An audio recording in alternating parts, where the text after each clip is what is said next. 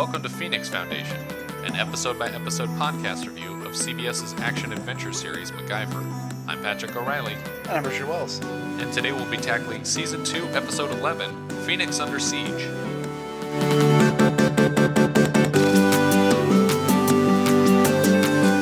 The original air date for this episode was January 5th, 1987. We're in 87 now. Seems like it was maybe supposed to air one episode earlier. Yeah. On the 15th of December, since it takes place largely on the 14th of December and then carries over into the morning of the 15th. Would have been perfect. But maybe the schedule got shifted for whatever reason. This was directed by Gilbert M. Shilton, who is a very prolific TV director, and it was written by the teleplay with Stephen Cronish, who we've had a bunch of times on here. He was EP on 24, which I still really haven't watched any of. And I'm actually currently working on dailies for a TV movie that he wrote. And I went over to Paramount Ranch, where part of Three for the Road was shot recently. And when I first got there, after I realized that it had been in a MacGyver episode, they were wrapping up a shoot for the same thing that I was doing dailies on, that was written by Steve Cronish. I don't think I can really elaborate any further on the project. But, right. I just thought that was funny that they happened to be shooting a thing that I was working on, and that it related back to MacGyver in some way. So we finally have John Anderson back as Harry Jackson. Yeah, finally. It's been a long absence, almost a full season if you go from season 1 episode 10 to season 2 episode 11. So that's 22 episodes of no Harry. So it's good to have him back. So why don't we get a brief overview of what this episode is about? This episode is your classic Die Hard situation, where MacGyver and Harry are trapped inside the Phoenix Foundation while some bad guys are trying to blow it up, and they're in a cat and mouse game of evasion and trying to stop them. Worth pointing out, by the way, that this is 2 years before Die Hard. So it's the same scenario. Yeah, but I'm saying Die Hard ripped off a MacGyver episode. Fair enough. That's fair. But it does have a lot of similarities, as we'll cover a lot of them. But I mean, just for starters, the fact that terrorists are taking over a skyscraper in Los Angeles. They intend to detonate a weapon here, and it's nighttime. And what are some the most important what aspect are some of other Die Hard? arbitrary similarities? They're both in the northern hemisphere. Los Angeles. Los Angeles specifically. Although one is probably on the lot over at Paramount, and then one is actually the Fox building in Century City.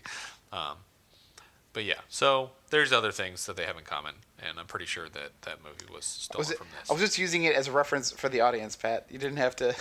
No, but I think that it bears enough of a resemblance that it's worth pointing out that this wasn't something that, because MacGyver has in the past taken popular movies and said, here's an episode that's like that movie since people liked it. This is not a case of that happening. Right. This is something that Stephen Cronish and his made-up friend, John I. Cuvula came up with. I say made-up friend because the story by credit on this is John I. Cuvula, not sure how to pronounce it, Koivula. This is his only credit in anything ever. So I have a feeling he was a friend of the production and was just like, what if you did like an episode where a person's trying to blow up the Phoenix Foundation and they're trapped in the building with the people? And they were like, all right, well, I'll write an actual script, and then you can go back to being a dentist or whatever you do. So we open with MacGyver doing some chemistry. Right, yeah, he's doing some tabletop chemistry. He says he got his first chemistry set when he was 10 years old, and he's been fiddling with it ever since. Yeah, and it's kind of weird because he seems to be using actually every piece of equipment that you could possibly use. It's like a giant Rube Goldberg machine. But that produces eggnog. Yeah, it produces non-alcoholic eggnog. See, I don't know what the process for eggnog is. I thought it was nobody does. I think that's part of the joke. I always thought it was alcoholized after the fact. Well, I always thought that too because I almost always only buy non-alcoholic eggnog. Like sometimes I'll add rum to it, but for the most part I prefer non-alcoholic eggnog. And most stores don't sell it with the rum in it. Like, maybe that wasn't always the case, but at least now, like most places, you can't put the alcohol in eggnog because it would go bad before somebody even bought it. So, non-alcoholic eggnog isn't like a thing that you can't buy in stores. It's just a thing that you can't make in general. And this is December 14th, so it would be in stores right now. I would understand if he was doing this in like July, when you desperately want eggnog and you have to wait 6 months for it. But makes no sense now. But either way, I feel like this is another example of me and MacGyver being kindred spirits, because I love eggnog enough that I'm almost willing to go get all the chemistry equipment and figure out how to make it myself. I'm sure there's a wiki. But while he's doing this, we should mention that it's a dark and stormy night outside. Right, it's pouring in Los Angeles, which is a rarity, but enough of a rarity that I think that it actually was raining and then they shot it. Because, there's a couple shots that are faked, but there are more shots that look like it's legitimately pouring for an entire city block, and I don't think they faked that for this show. We do have this thing out here called El Nino, that comes every like 5 to 10 years. It was popularly played by Chris Farley at one point. For those of you who don't habla español, El Nino is Spanish for the Nino. It's the tropical storms that come in once every 600 years. Or 6 years? I don't know. 6 years. 6 or 600. Like between 6 and 600. It definitely has a number in it. So there's this dark figure who's looming outside and slowly making his way into MacGyver's apartment while he's working. It's very I Know What You Did Last Summer, just like dripping wet and like staring up as lightning is striking and thunder is blaring over the house. The only thing that you're missing is like a hook or something being dragged across the floor as this guy walks in. And so MacGyver is talking about being really distracted, that because he's working on his top secret formula. Yes. That the whole world seems to disappear and slip away, and you wouldn't notice anything. Just as the figure gets closer and enters his apartment. Yeah, and we can already see that it's clearly a non-malevolent person. Yeah, it's Harry. He's a very gentle, elderly face. Yeah, and so, but the music's still dramatic. The music's still building up to this dramatic moment of what's he gonna do when he gets to MacGyver, and then MacGyver just goes, "Oh, hi, Harry." Oh, is it raining out, Harry? Yeah. It's like, no, that thunder is just dry thunder. And so, they have like a kind of a moment, and MacGyver tries to get him to try the non-alcoholic eggnog. And Harry is concerned that MacGyver may have added the wrong kind of bromide. Yeah. Which I don't know if I'm not a chemist, but I don't think there's that many kinds of bromide. I think bromide is one chemical. Mm-hmm. So it's an element, bromine is an element. Right, it's an ion. Yeah. But it would just be like, if you by the wrong kind of bromide, he just meant a different ingredient. Yeah. While they're kind of sipping on their eggnog, they walk over to a large calendar that MacGyver has. It's like a magnetic calendar where there's like a little hoop that indicates what day it is. Yeah. What day of the week and of the month. Mm-hmm. There's two magnets. Yeah, but wouldn't the day of the week indicate the day of the month? Well, they would. Yeah, the day of the month would indicate the day of the week. Yeah. Yes. It's like, it wasn't like a calendar that was just like a long string of numbers and you just put it and then you would say, oh, I don't know if this is Sunday or Monday. Yeah. They're I feel graded. like the way that kind of a calendar is supposed to work is there's supposed to be all the months along one side. Yeah. So there'd be a third magnet. Because then the day of the week wouldn't be dictated by where the number is because... Yeah, exactly. The weeks would shift. It didn't make sense because when you put it on a day, it's going to show you the day of the week. Yeah, yeah. The magnet should have been different colored, like if you had like an important day to remember or something. Yeah. Anyway, we're looking too much into this calendar. Yeah, but as MacGyver is drinking the eggnog, Harry notices that he's wearing a bandage on his finger, which he chalks up to one of the perils of science, which we know is actually a result of when he sliced up in his finger, cutting open Guy Roberts' car last week. But yeah. I'm assuming that was a week ago, real time. In MacGyver's universe. Harry moves the little circle on the calendar to December 14th. Presumably that was the day that it is. Right. But also the same day that we'll be flashing back to several times over the course of this episode. And it was 25 years ago This is an anniversary of 25 years ago. that MacGyver's father and MacGyver's grandmother, Harry's wife, were killed in a car accident. Right. Do we know what happened to his mother? I don't think at this point it's been brought up on the show Okay. at all. I mean, we know that she wasn't around based on the events of Target MacGyver, but we don't know exactly what happened. Yeah. So we move from here to the parking structure beneath Phoenix Foundation, which there's a van with a bunch of people packed into it. Yeah. Who are 3 of them are actually members of the Liberation Front, and then one of them is like she's just been hired to assist the Liberation Front in this one mission. Yeah, well, she's some kind of weapons, explosives, and technological expert. Right. They almost are building her up as the evil MacGyver. But she's kind of freelance though. She's Yeah, not actually a member of the Front, Right. and she's just working for them. But she built the bomb that they're going to retrieve. It was supposed to be detonated at LAX. Right. And the actress here is Trisha O'Neill, and she's Correct. playing a character named Victoria James. This week. Yes. Victoria James is an alias, and she tells the guys in the car not to give their names, even though one of the guys reveals that his name was Carl, or he gestures to Carl. Right. But I think I determined Carl to be the guy dressed in the security uniform. Okay, so he's the guy that stays in the lobby the whole time. Yeah, because the other guy, Fred, gives his name later on. Right, yeah. And then the only other person is the guy who said Carl. Right. But anyway, they do not like working with this woman. They do, Yeah. because She's not a part of their organization. She doesn't think they don't think she is totally in line with their ideals. yeah, and plus she's kind of rude to them. She is, but with good reason, I would Yeah, say. because the whole reason that they're in this situation was that her bomb didn't go off because the police and the Phoenix Foundation showed up because, again, the Liberation Front people weren't being professional enough for Yeah. her. She claims that essentially that they basically called the police, or they might as well have called the police. That's how badly they screwed up Yeah. her plan. And this actress, Trisha O'Neill, she also played Anne Kimbrough, which is the lead character in Piranha 2.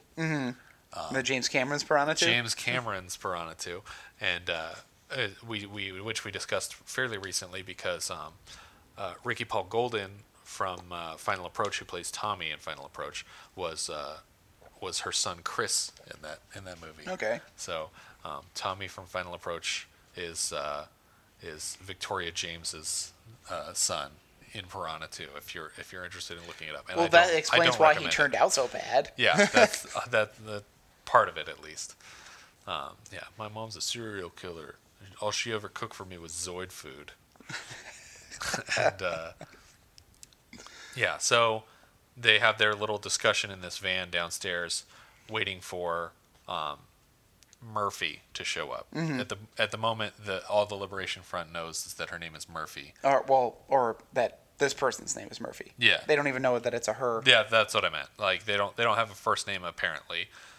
So when Susan Murphy shows up, they're like, "Oh my gosh, it's a woman!" Like it's a crazy twist for anyone other than just the audience. But Which this Liberation Front should know already that Yeah. her full name is Susan Murphy. And immediately, Victoria James exits the van and approaches her in the parking lot, which is already scary. Like Yeah. anytime a stranger approaches you out of a van. Right. Well, Yeah. especially like just to walk up to you. Yeah. It's not like she was stepping out and then spotted her and then turned. She just immediately. Just I got got out of the car, van. walked right up to you. Yeah, I'm getting out of the van to talk to you specifically. Yeah. And she gets a little bit of information out of Susan, essentially that she works on the 4th floor in demographics. And then she introduces herself as Victoria James out loud so that Susan Murphy will return the favor. Right. And then she shoots her with a silencer. Yeah. And she just collapses immediately. The henchmen load her up into the van. Right. The henchmen do not seem to protest this killing of this woman at all. Right. Like, even though when they're in the van, they go, "It's a woman." Like, you think, "Oh, I don't want to kill." Yeah. Like, they seem almost hesitant. Yeah. But they don't seem to care at all. Yeah. And then even when Victoria James takes a trophy off of her, She's in weird. the form of her like flowery kind of brooch thing that she was Yeah. wearing, She's like just like, a oh, pearl. this is pretty. I mean, it could have just been like, I'm trying to be in character. Yeah, I think actually that's probably more accurate to what she was doing. Yeah. And then it's kind of reminiscent of Sneakers, which would be later, of getting the voice, like the voice print identification. Hi, my name is Werner Brandis. My voice is my passport. Verify me. So back at MacGyver's though, one of the reasons that Harry is there is to go to a hockey game. And he also, Harry at this point says that he came all the way from Minnesota to watch the game, which is the first tragic sign of Alzheimer's, which will be hinted at throughout this episode because he doesn't live in Minnesota. Yeah. He lives in Colorado, and he has lived there for 20 years. Mm-hmm. So I don't think that's an intentional. I think that was just a mistake in the script. Well, because they knew MacGyver is from Minnesota, so they're just trying to piece together going back to Minnesota. But they forgot that last year he lived in Colorado. Mm-hmm. And he makes the point that he has lived there for 20 years later in this episode. So there's no reason why he would have been in Colorado for Target MacGyver if that wasn't where he lived. But MacGyver can't find the tickets to the hockey game. Yeah. Like, he's looking all around, he can't find them, and Harry's getting really upset. So MacGyver figures he must have left them at the Foundation. So they got to drive back to the Foundation to get it. And this is while Victoria James and her men are getting Susan Murphy, shooting her, getting the voice. And then they... we cut to MacGyver driving on the way to the Foundation. On the wrong side of the road. Yeah, on the wrong side of the road in a shot that we see repeated, actually. But yeah, he's driving on the wrong side of the double yellow line, which anytime I see that in a movie where it's pouring rain and a person's driving a car with no doors, I assume that's foreshadowing. But it doesn't play into anything. So maybe it was just supposed to be suspenseful that you're just like, oh, look at that, he's on the wrong side of the line. But he makes a joke about Harry's stubble, and because he's not clean-shaven. And Harry has this flashback to MacGyver's grandmother making fun of his stubble. Yeah. What did we say her name was? Celia. Celia is Harry's wife, and she's complaining about his sandpaper beard and that she wants him to shave. And then we come back to them in the car, and MacGyver says the last time that they watched a game together was 20 years ago, or probably around 20 years ago, which would have been 5 years after this event, I'm assuming. And then MacGyver flashes back to, or Harry says, "Do you know where in Sam Hill are you going?" or something like that. And then MacGyver flashes back to asking his dad who Sam Hill was, because he's misunderstanding the phrase, which I've always heard it's Sam Hell. So I don't know. I've always heard Sam Hill.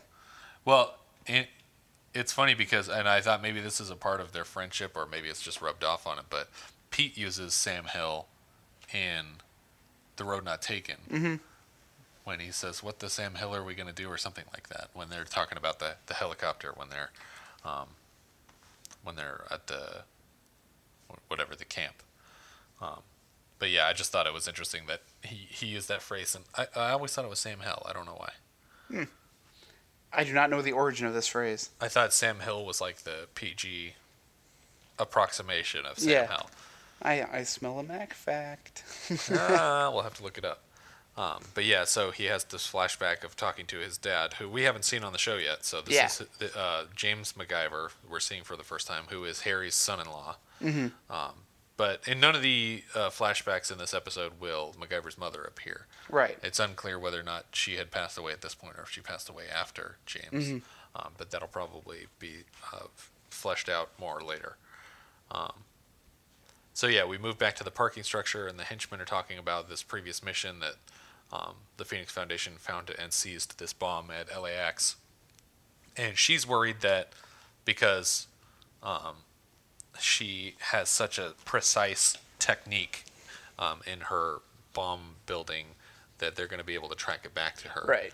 And which we learned from Viking is the worst possible thing you can do if you make a bomb so specific that it can be traced back to you. Yeah. Which I don't know why you would make a bomb that specific. First of all. Second of all, the Liberation Front hired her to go and get the bomb out. But she's the only one who's in any trouble. Why do they even care? Let her get in trouble. Well, I think because they still want to make an example. But they still want to blow something up. because they already took responsibility for it. Like when they're looking it up in the file, That's true. in the computer, she like when she's scrolling through all the things, it says that this bomb was found at LAX. Responsibility was claimed by the Liberation Front. First of all, you technically, why would you claim responsibility for a failed attack? Like I would wait until something exploded before I was like, yeah, I did that. I wouldn't be like, yeah, that was our bomb. Sorry. Maybe it didn't get enough media attention. Yeah, maybe. But either way, so they hired this woman to go finish the job essentially, but to blow up Phoenix Foundation instead of whatever part of LAX was the original plan. And so they start moving into the building. Yeah, Victoria takes out a guard via strangulation, but I guess not enough to kill him. Yeah, it doesn't look like she killed him. She knocks him out and then says he should be out for a while. Put him in whatever Lock him in, elevator, and because all the elevators have locks to them, and so they just dump his unconscious body in one of the elevators and then lock that shaft so that they can only use the other elevator cars.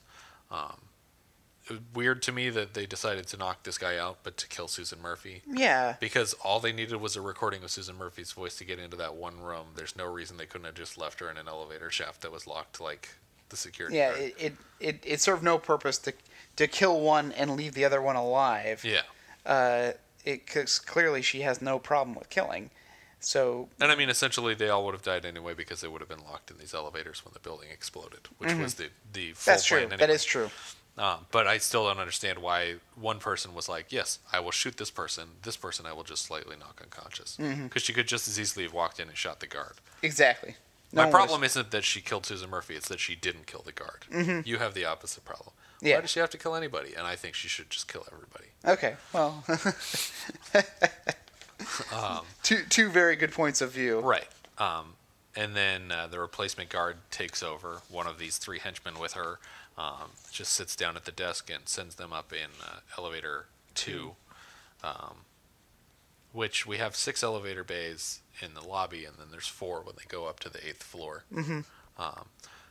But for whatever reason, Susan Murphy has access to the 8th floor Phoenix Foundation office where she doesn't work, but maybe Right. they just all have building-wide access, or... Well, she has a key card, but even when you use the key card, you still need the voice print. Right. So she knew enough about the building and the layout to know that she needed a voice print, but also knew somehow to get a key card that was not personally encoded. Right. So it's like, didn't need to be Susan Murphy's key card. But didn't it? Because she has to use Susan Murphy's recording of her voice. Oh, so maybe she took the key card from her. Yeah, I think she did Okay, take the key okay. card from her, but I just don't understand why Susan Murphy had access to that room. Oh, why Susan Murphy? Because she works on the 4th Okay, floor I'm in with you now. demographics. Not Yeah. the person who assumed the role of Susan Murphy. I don't know why the original Susan Murphy's card worked on the 8th floor. That's correct. That does not make sense. Because the access should be restricted to where people need to go. And even if it wasn't, why would they assume that Susan Murphy had access to the 8th floor when she works in demographics? Like, Yeah. it seemed like they targeted her very specifically. They knew her name. They knew when she was going to get out of the building. Maybe they didn't. Maybe they've been waiting there all day. But yeah, so then she sits down at a computer in the map room, the main room of the Phoenix Right. Foundation that we're pretty familiar with at this point, and starts typing, and one of her henchmen is like, oh, what are you doing? I thought we were just getting the bomb. And she's like, well, you know what you have to do before you can take a bomb or set it off? You have to find it. And so she's going through the system on the computer, and while everyone just sits dumbfounded that she knows how to use one. Yeah. And this is just about when Mac and Harry arrive. Right.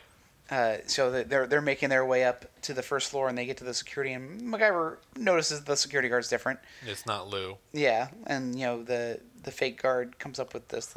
Yeah, he says he's out sick or something. got touched with the flu. It's going around. And MacGyver just kind of gestures to Harry and says, he's with me. And they walk over to the elevators. But then MacGyver remarks that it's kind of strange that they didn't ask for ID from you. Yeah. He's like, oh, you told him I was your grandfather. Yeah, he told him I was with you. Yeah, but MacGyver kind of shrugs it off. But But it still bugs him. Like, you Yeah. can tell he was going to fill out a report on Monday. Like, hey, Pete, this replacement guard, let's have him not come back. 'Cause Yeah. he didn't even card us. I mean, he's kind of taking MacGyver's word for it, too. Does MacGyver show ID? no. Neither one of them does. He just signs in. He just signs in, yeah. Yeah, This that's- guard's just like letting anyone in. Yeah. And so the fake guard, though, calls upstairs and lets the rest of the group know that 2 men are coming up. Of course, they didn't know what floor they were going up to, unless MacGyver, when he signed in, said he was going to the 8th floor. Well, he would have seen it on the elevator panel, too, right? That's true. Well, but would that panel show before they get there or when they get there? I would think as soon as they push the button, you can tell where the elevator's going. All right. If he's able to, like, shut the elevators off independently, I figure he has Some kind an of overhead information. look at everything. Yeah.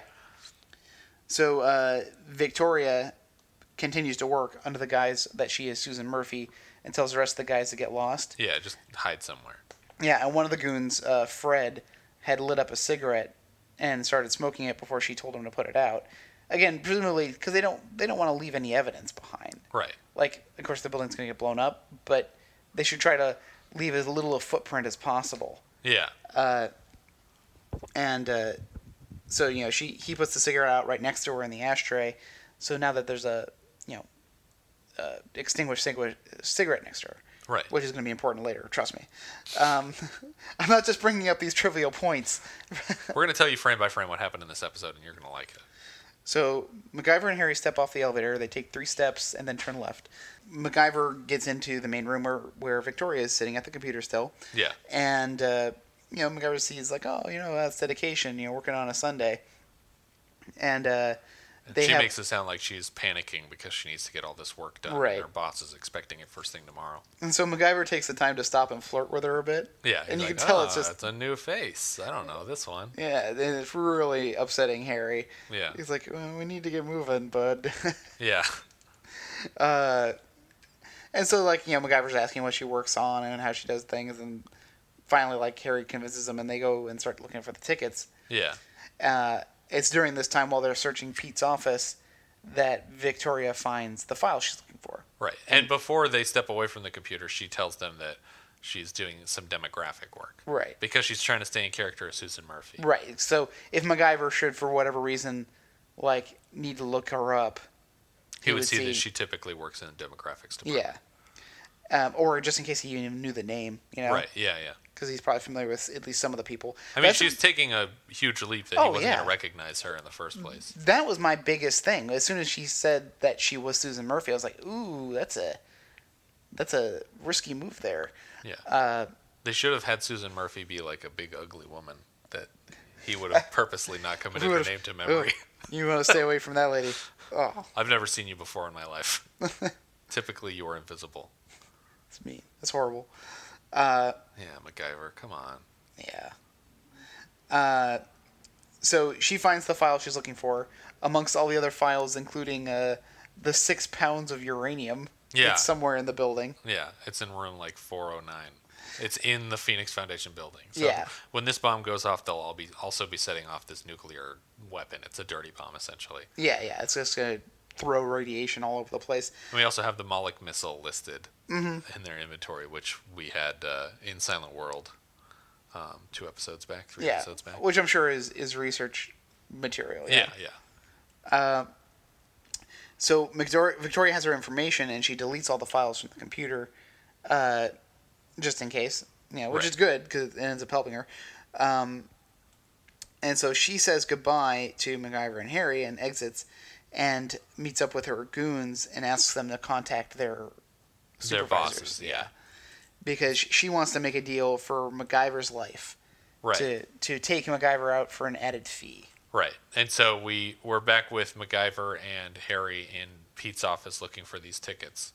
And MacGyver's just looking everywhere, and he starts looking in files and remembers that they had been looking at a file earlier today, and so when he opens it up, sure enough, the tickets are right there on the front page of it. Which I don't know why he would have taken the tickets out of his pocket and put them on the front page of the... Even if he was holding them in his hands... Yeah. If he was going to set them down, he wouldn't set them down in the file. Yeah. He would, be on Pete's desk. Yeah, yeah. But Harry, for a while, is accusing Pete of having stolen the tickets. Yeah. But Mac's like, no, he doesn't really care about hockey, and then Harry's disgusted about Pete not caring about hockey. Yeah. And then we move back to the stairwell as the terrorists are leaving, and Fred, one of the henchmen, has this briefcase phone, and he stops Victoria to let her know, hey, I'm on the phone with the Liberation Front, and they want to talk to you. and then she gets on the phone, and essentially they offer her $100,000 to kill MacGyver as Yeah, well. that's such a low number. For MacGyver? For MacGyver. Put MacGyver, more you're money only on worth set. $100,000 dead. That's not really fair to him. I But feel- apparently he had interrupted an assassination attempt in Kuwait Yeah. that these people tried to carry out. And so this is revenge for that. They want to take him out. I want to know how much Quail was paid to try to kill him. Yeah. We'll give you $50,000, Yeah. Quail. Well, Quail doesn't need much, although he does have that entire mansion at his disposal. Yeah, I mean, how much money did he spend? He must have. Oh, of course, it was a revenge thing, so maybe it was at any price.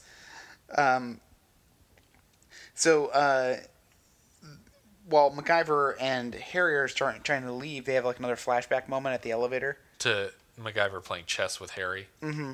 And they kind of cover why he doesn't call him Grandpa and he doesn't call MacGyver. I mean, he calls him Bud instead of his name. Or, But Harry doesn't like to be called Grandpa because it makes him sound old. Yeah. Even though he constantly complains that he's old throughout this whole episode. Yeah. And during that moment, but they kind of both have a flashback. What is he, or is it the same flashback? I think. But the elevator hasn't come. Like, it's not moving. Right. Yeah. And so MacGyver starts to go like, this is kind of weird, and then he even though it wasn't brought up in dialogue, I still think that they needed something because he thinks about the cigarette. Yeah. And he just says that there wasn't cigarette. even an insert of it. Yeah. Like, I really feel that something needed to be added for him to make that connection to the audience. Because honestly, I didn't even figure that out until you were just saying it. I assumed, because I totally forgot that guy even had a cigarette. Mm-hmm. And I wasn't even thinking about it until you mentioned that he lit a cigarette right then. Because I was thinking, oh, are they implying that Susan Murphy had a cigarette and that it was still sitting in the ashtray, but that this woman was wearing lipstick so that it couldn't have been the same cigarette? Mm-hmm. But no, you're right. They just gloss over it. Yeah. But MacGyver pieces it together and says that there was no lipstick on the cigarette. Demographics is on the 4th floor, not the 8th floor. So like nothing's adding up. This whole situation is bizarre. And when they try to leave through the stairs, they see that someone's coming up the stairs. Right. And so they just like, well, we should probably just avoid this guy. Yeah. And they try to hide, but Harry ends up knocking over a garbage can, which gives away their position. And this is Super Tight Pants guy, right? Yeah, Super Tight Pants guy opens fire. Yeah. And starts awkwardly chasing them. Yeah, and then he chases them back down to the 4th floor where demographics are actually handled. Mm-hmm. And the uranium. Right. Demographics and uranium. That's what this entire floor is dedicated to. But they don't actually get off on the 4th floor. Right. They set up the door so that it'll close slower than usual, and then they continue down to the 1st floor so that when the guy gets down there, he'll see the door closing slowly on the 4th floor and think that he's right behind them. Right.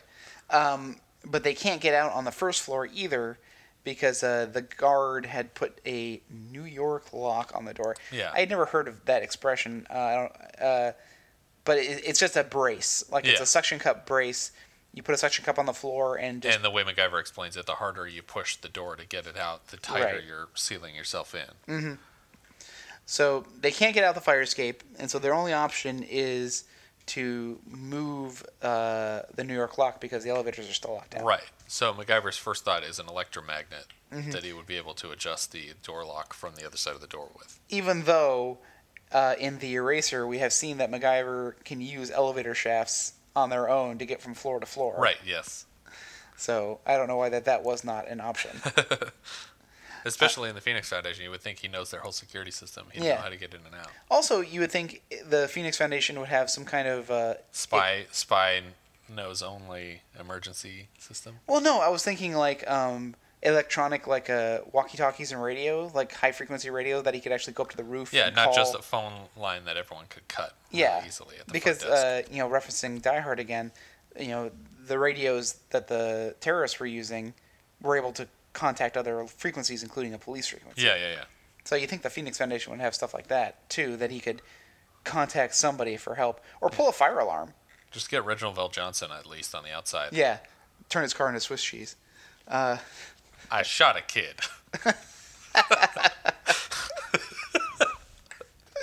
That's his opening line every time someone beats him. You've seen that video, right, where it's the phone call between all the characters from Die Hard? No. Hold on. This is going to go on the blog, too. I have to show it to Richard real quick.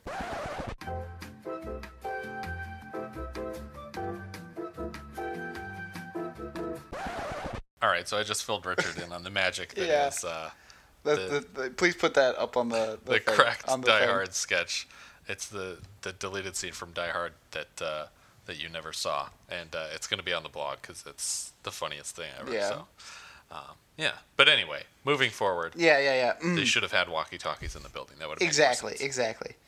So, so now that MacGyver realizes that they have to move that lock, he decides that he goes up to I guess the kind of physics or chemistry, one of the labs. Yeah, I mean, it It's- seems like there's an identical lab on every floor. They just kind of change the props in it every once in a while. Yeah. It's probably like just one- the same room getting One of them reused. has what looks like an electron microscope or something like that. One of and- them has the robots from iRobot.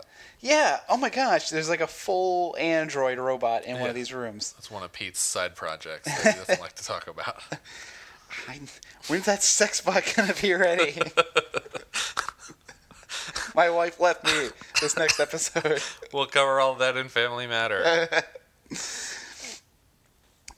So Victoria has now found the bomb on her floor, on the 5th Right. floor. And so she starts... Not even in a combination locked. I mean, Yeah. she would know the combination, but Yeah. still, there should have been some kind of a trick to it. It's just in there, especially a bomb that's so devastating that it can blow up a building. Yeah, and not only is the briefcase not locked, but there's not even you don't even need a key to get into the cabinet. It's just on a shelf in a room, in an unlocked room. Anyone could have walked in there. Susan Murphy, the real Susan Murphy, could have walked in there.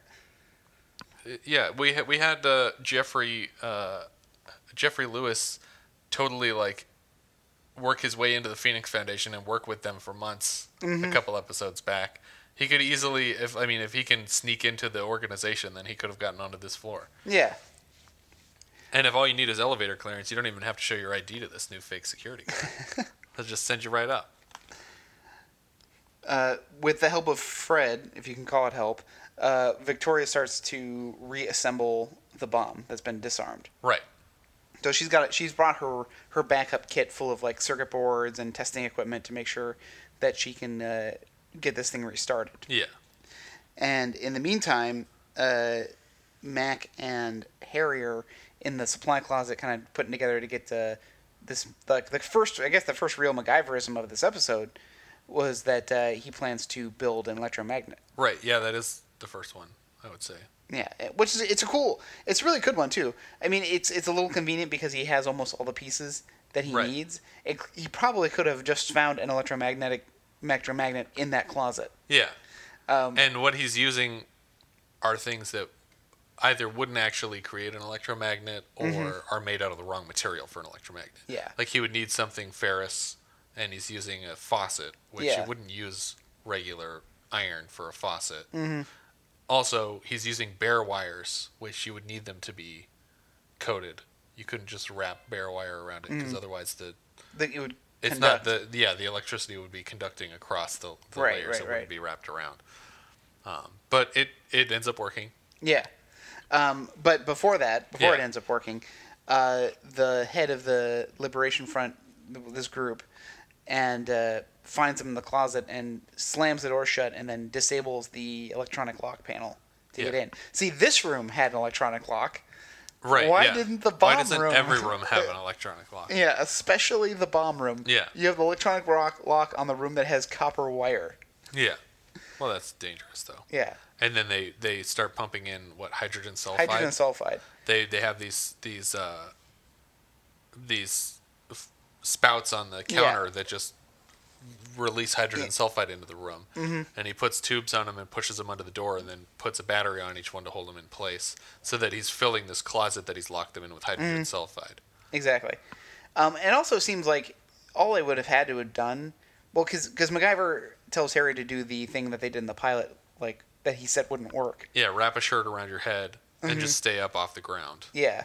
Because hydrogen sulfide, as we looked up, is heavier than air, so it would stay low. I think the only reason they chose hydrogen sulfide is so that MacGyver could recognize it immediately. Because otherwise Right. he would be like, "How do you know? Like, are you a Jedi and you could just tell exactly what is coming out of the walls?" Yeah.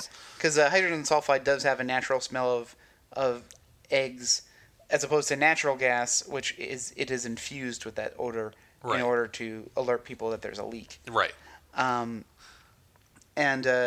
But see, to me, like the whole point, like they're trying to get off the ground, and MacGyver's trying to figure a way out. He should have taken off his jacket and Harry's jacket and shoved it underneath that door To keep the gas out. to keep the gas out, and then they would have Or had time. taken the wire and pushed the tubes out. Like, it Yeah. feels like he could have moved that stuff. Yeah, I mean, it would have taken a little bit of time for the gas to exchange out of that room. Yeah. But it would have given them time. Yeah.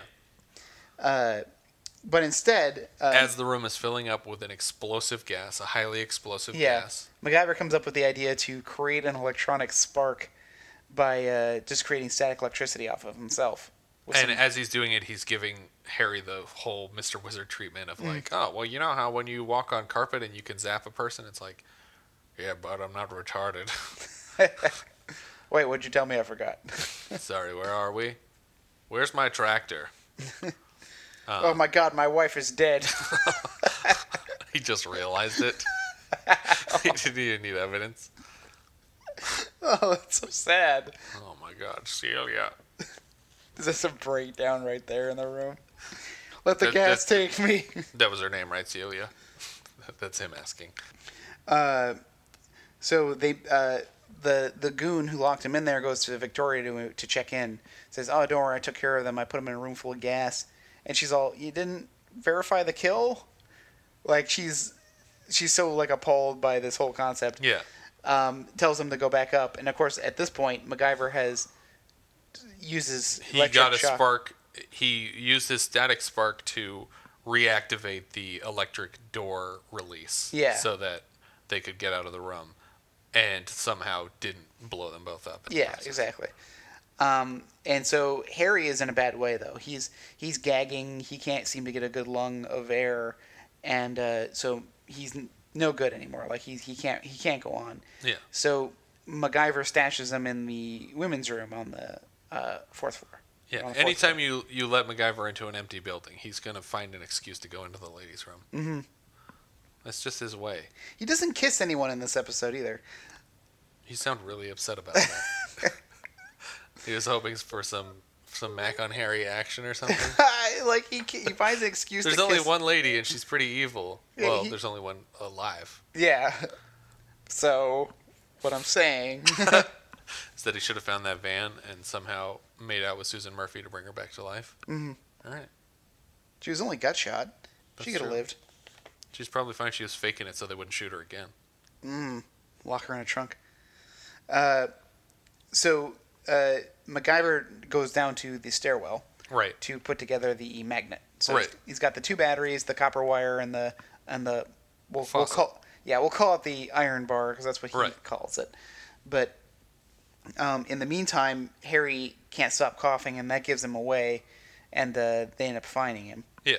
So this is unknown to MacGyver at this point because he's still working on the lock, and he gets the brace to fall, and so that lures over the fake security guard to come check it out, and MacGyver gives him the old like impact knockout routine, Yeah. which killed Khalil but Khalil had a gun, I Yeah. guess. Well, so did this guy, but he threw it up into the air and it fell into the planter behind him. Yeah. But this guy ends up getting knocked out, and then MacGyver uses his own handcuffs to handcuff him together, and then he uses the cord that he had on the electromagnet to tie his feet up. Well, he knocks him out, and he wants to tie him up, so he runs over to the desk where there's a desk lamp. Oh, he takes the cord from the lamp. Yeah, he unplugs the lamp and he cuts the cord, and he's getting ready to tie him up. And he like rolls him over onto his stomach, but then he sees that he has handcuffs. So you can see like this look of like, I should have checked that first. Yeah. But then he handcuffs him. But then you see this moment where he goes, "Well, I cut this wire. Yeah. I'm using it." And I'm so going to have a really hard time putting this in the budget for this mission if Yeah. I don't explain the use for it. So he then hog ties this fake guard. Yeah. And when he goes and tries to find Harry, Harry's obviously gone. Yeah. And Victoria announces over the intercom that not only does she have Harry, but Harry is right with the bomb, and the bomb's reactivated, and he has He's 15 sitting like basically on top of it. Yeah. She says. and he has 15 minutes to find Harry to deactivate the bomb, or he's free to leave though. Yeah. If he chooses to abandon Harry. Which I think was her first mistake, was finding Harry and putting him in the same room with the bomb, because if she hadn't done that, then MacGyver and Harry might have been like, well, it's just a building. Yeah. We'll leave. It's the safe thing to do. Yeah. But because she puts the bomb and Harry in the same room, then MacGyver has no choice to at least try for it. Mm-hmm. And otherwise, they would have just left the building, and her plan would have gone on without a hitch. Without a hitch. Oh, but two other things we forgot to mention that are one of them is my favorite thing, and the other one's a weird thing. But she's working with Fred to put the bomb together, and she gets it ready. Yeah. And then she tells Fred to go grab her that wire, and then she comes up behind him and strangles him. Yeah, from behind. But the strangling motion is like he's just kind of going, eh. He's not even trying to fight it. Yeah. Like he's not trying to fight her. And then she just slowly sets him down on the ground. Yeah. And he's dead, apparently. He's either knocked out or dead. But he's still like conscious when he hits the ground, and he just kind of goes, eh. Yeah. And then when the other guy comes back, and that's where Fred is. Super tight pants guy. Yeah, super tight pants. She turns her gun on him. She's already got Harry tied up. And when she pulls the hammer back on the gun must have been mounted to something solid, because the gun has absolutely no motion. Yeah. She The only explanation I have for it is that she wasn't comfortable pulling the hammer back with one hand. She wanted to do it two-handed. But she does it later. Does she? Yeah, when she has MacGyver at the computer room. Well, maybe they just needed an insert of the hammer moving, and that was the closest they could get the camera to the gun. She was shaking it too much. Yeah. It says, well, we're just going to mount it. Or maybe she had it sitting on. But if she had it sitting on something, the torque motion of pulling that hammer back would have tilted it. There's absolutely no motion on this gun. It's literally like sitting in a vise so that she can pull the hammer back with her thumb. But I think it's more for just so that they had an insert of it. Yeah. It looks weird. It's very Because they want you to threatening. know how a gun works. They want you to know that you have to pull this hammer back, and that when you pull the trigger, the hammer comes forward and ignites the cartridge that fires the bullet. Yeah. Also rotates the cylinder. Right. In this particular case. Yeah, when you pull it back. Yeah. And then she kills Tight Pants. Right. And so there's no one left, except, the guard is downstairs is unconscious, but Both of them. yeah. The real one and the fake Yeah. one. And That'd be funny if MacGyver went to throw him in the elevator shaft and was like, oh, there's already a guard in here. Oh, it's Lou. Oh no. Feel better, Lou? Stay away from me though. I heard you have got a flu. That's why they call him Flu. Flu Lou. Victoria's activated the bomb 15 minutes on the clock. And one of my favorite kind of like little inside jokes of this is that she scoots Harry up in his wheelie chair to face the bomb, and she goes, Front row seat, Harry. like, because the whole thing is about them trying to get their hockey Even tickets. though she doesn't know about the hockey thing. Yeah. Or does she? Maybe they mention it when they come in. Yeah, I can't remember if they mention it or not. But I like the joke, like you wanted good seats, here they are, kind of thing. Yeah. And Harry has a flashback of the ticking clock, which reminds him of like this grandfather clock that they had in their house. And MacGyver is upstairs trying to find the bomb on the computer system. I guess assuming that if she got the bomb, she didn't move it far from where it was located. Yeah. But he also was talking about time and time slowing down or speeding up when you don't want it to. Yeah.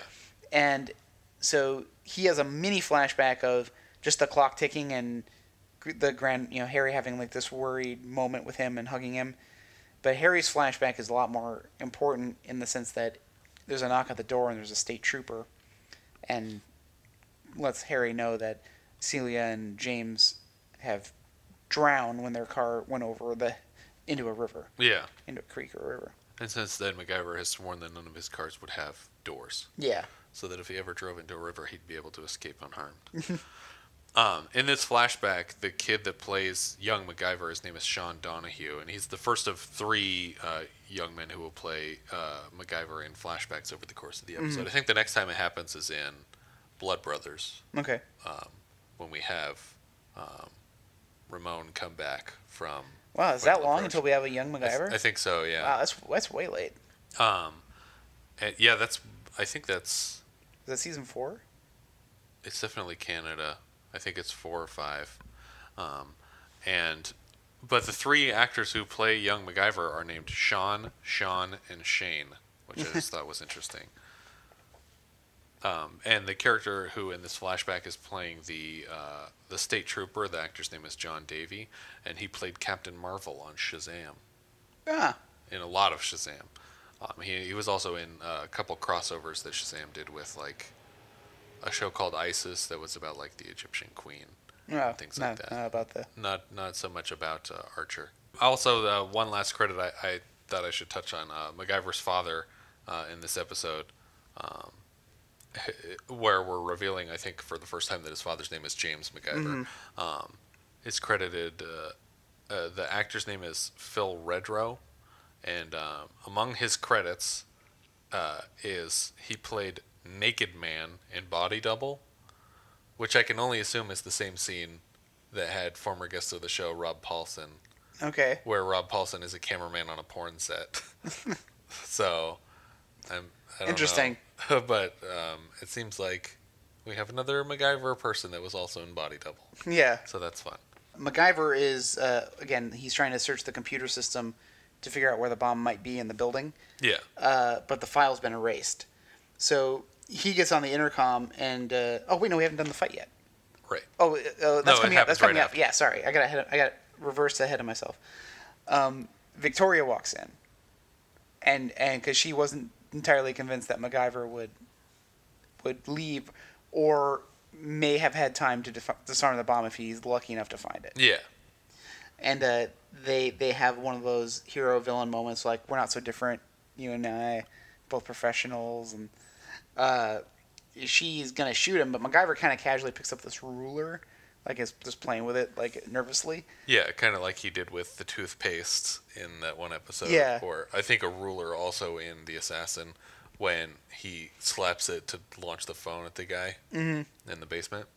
And then, so she pulls back the hammer again, no insert this time.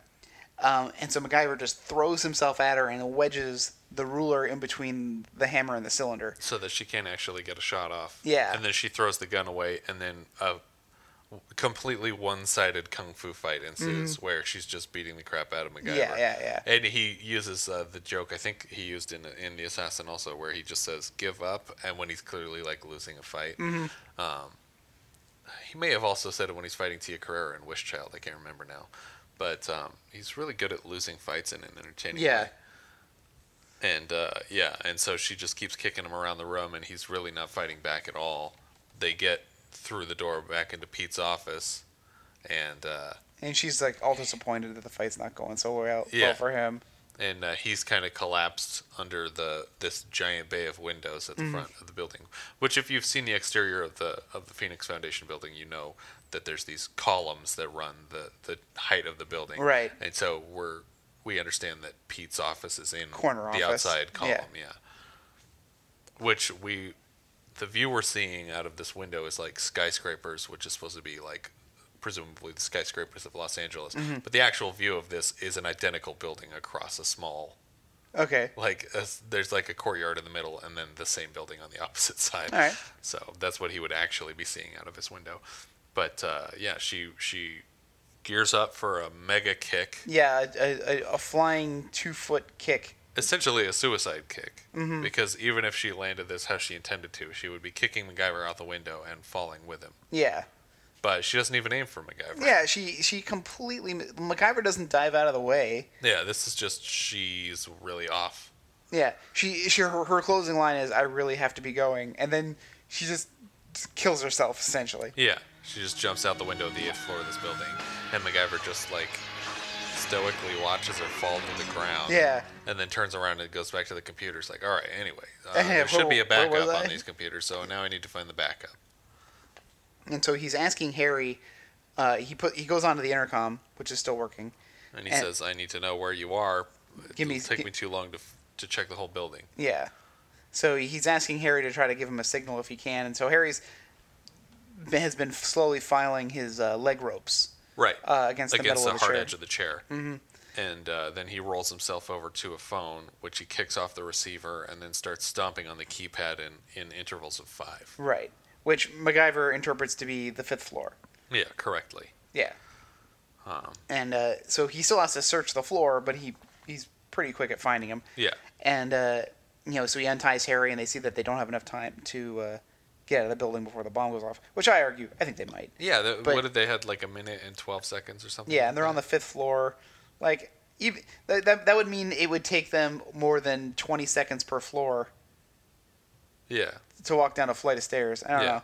But anyway. And Maybe you can't actually leave from the lobby floor. Maybe you have to go to the parking structure. That's true. If the doors are locked and they don't have a key to get in. Yeah. Out. But so MacGyver sees that the tight pants is dead in the room, and there's this really weird delivery because Harry says she killed him without batting an eye, and MacGyver kind of looks at Harry and goes, "Yeah, well, she's dead now."